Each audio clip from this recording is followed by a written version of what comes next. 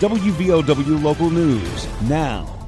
2 defendants pleaded guilty for taking part in drug trafficking. I'm Aaron Stone. 49-year-old Kimberly Legg and 55-year-old Larry Legg admitted to conspiracy to distribute methamphetamine. Operation Smoke and Mirrors resulted in 30 indictments, that's including the Leggs, netted the largest meth bust in state history at more than 200 pounds. 2 other defendants have pleaded guilty as well. 2 other defendants have entered guilty pleas, according to prosecutors with the Department of Justice and the Southern District of West Virginia U.S. Attorney's Office. The rest of the indictments are pending. WVOW Logan. Don't let aches and pains put you on the sidelines. Lingering pain from aging or injuries can impair your ability to move and take the fun out of everyday activities. Let Logan Regional Medical Center get you back in the game. Take a joint pain assessment at loganregionalmedicalcenter.com/orthopedics to find out how we can help alleviate pain, increase mobility and range of motion, and get you back to living your life to its fullest. Logan Regional Medical Center. Be well, live well. That's why we're here. And the cat is out of the bag. They can kiss my glass.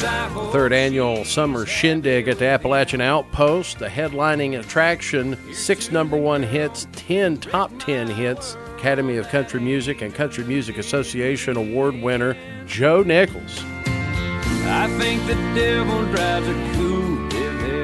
Chapmanville Canine Officer Chase has been missing since Tuesday of last week, according to a social media post by the Chapmanville officer Marcus Dudley in charge of Chase. The dog was taken outside in the officer's yard on a chain for answering nature's call. The officer's post on social media said he returned to find the collar still attached to the chain, but the dog was gone. Chapmanville police asked South Charleston police to investigate, and now police are saying that dog did not escape and was not stolen.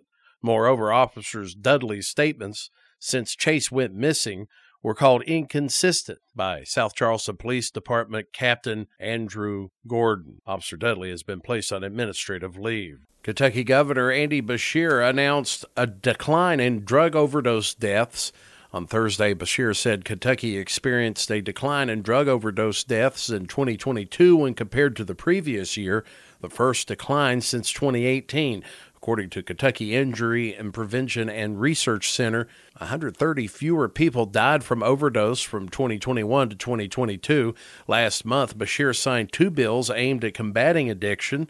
One bill concerns recovery homes in the Bluegrass State. That bill sets requirements on certification, operation, and oversight of a recovery home.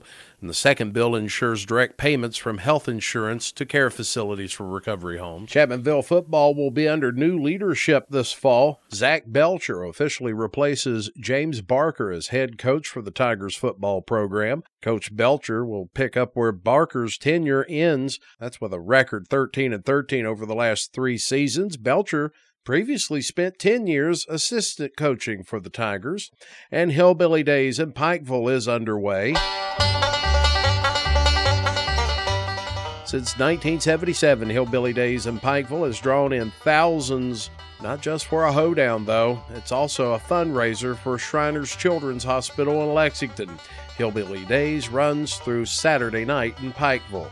Get local news on demand at WVOWradio.com and on your smart device. This is WVOW Logan. Here's the Coalfields forecast from the Storm Tracker 13 Weather Center. I'm Storm Tracker 13 Chief Meteorologist Spencer Atkins. Today we have the warmth as well as just a small number of scattered showers and storms possible late day. Then there's a break. Highs today will be in the low to mid 80s across the coal field, so we still want to avoid that open burning. So as I mentioned, a couple little pop-up showers or storms possible, but then we get a break in the evening. Then here comes heavy rain, soaking rain after midnight through the first half of Saturday morning. Then we'll dry out, and then a few teeny little showers again, and then we'll dry out, and Sunday will be cooler. So about 63 Saturday, Sunday dry and 55.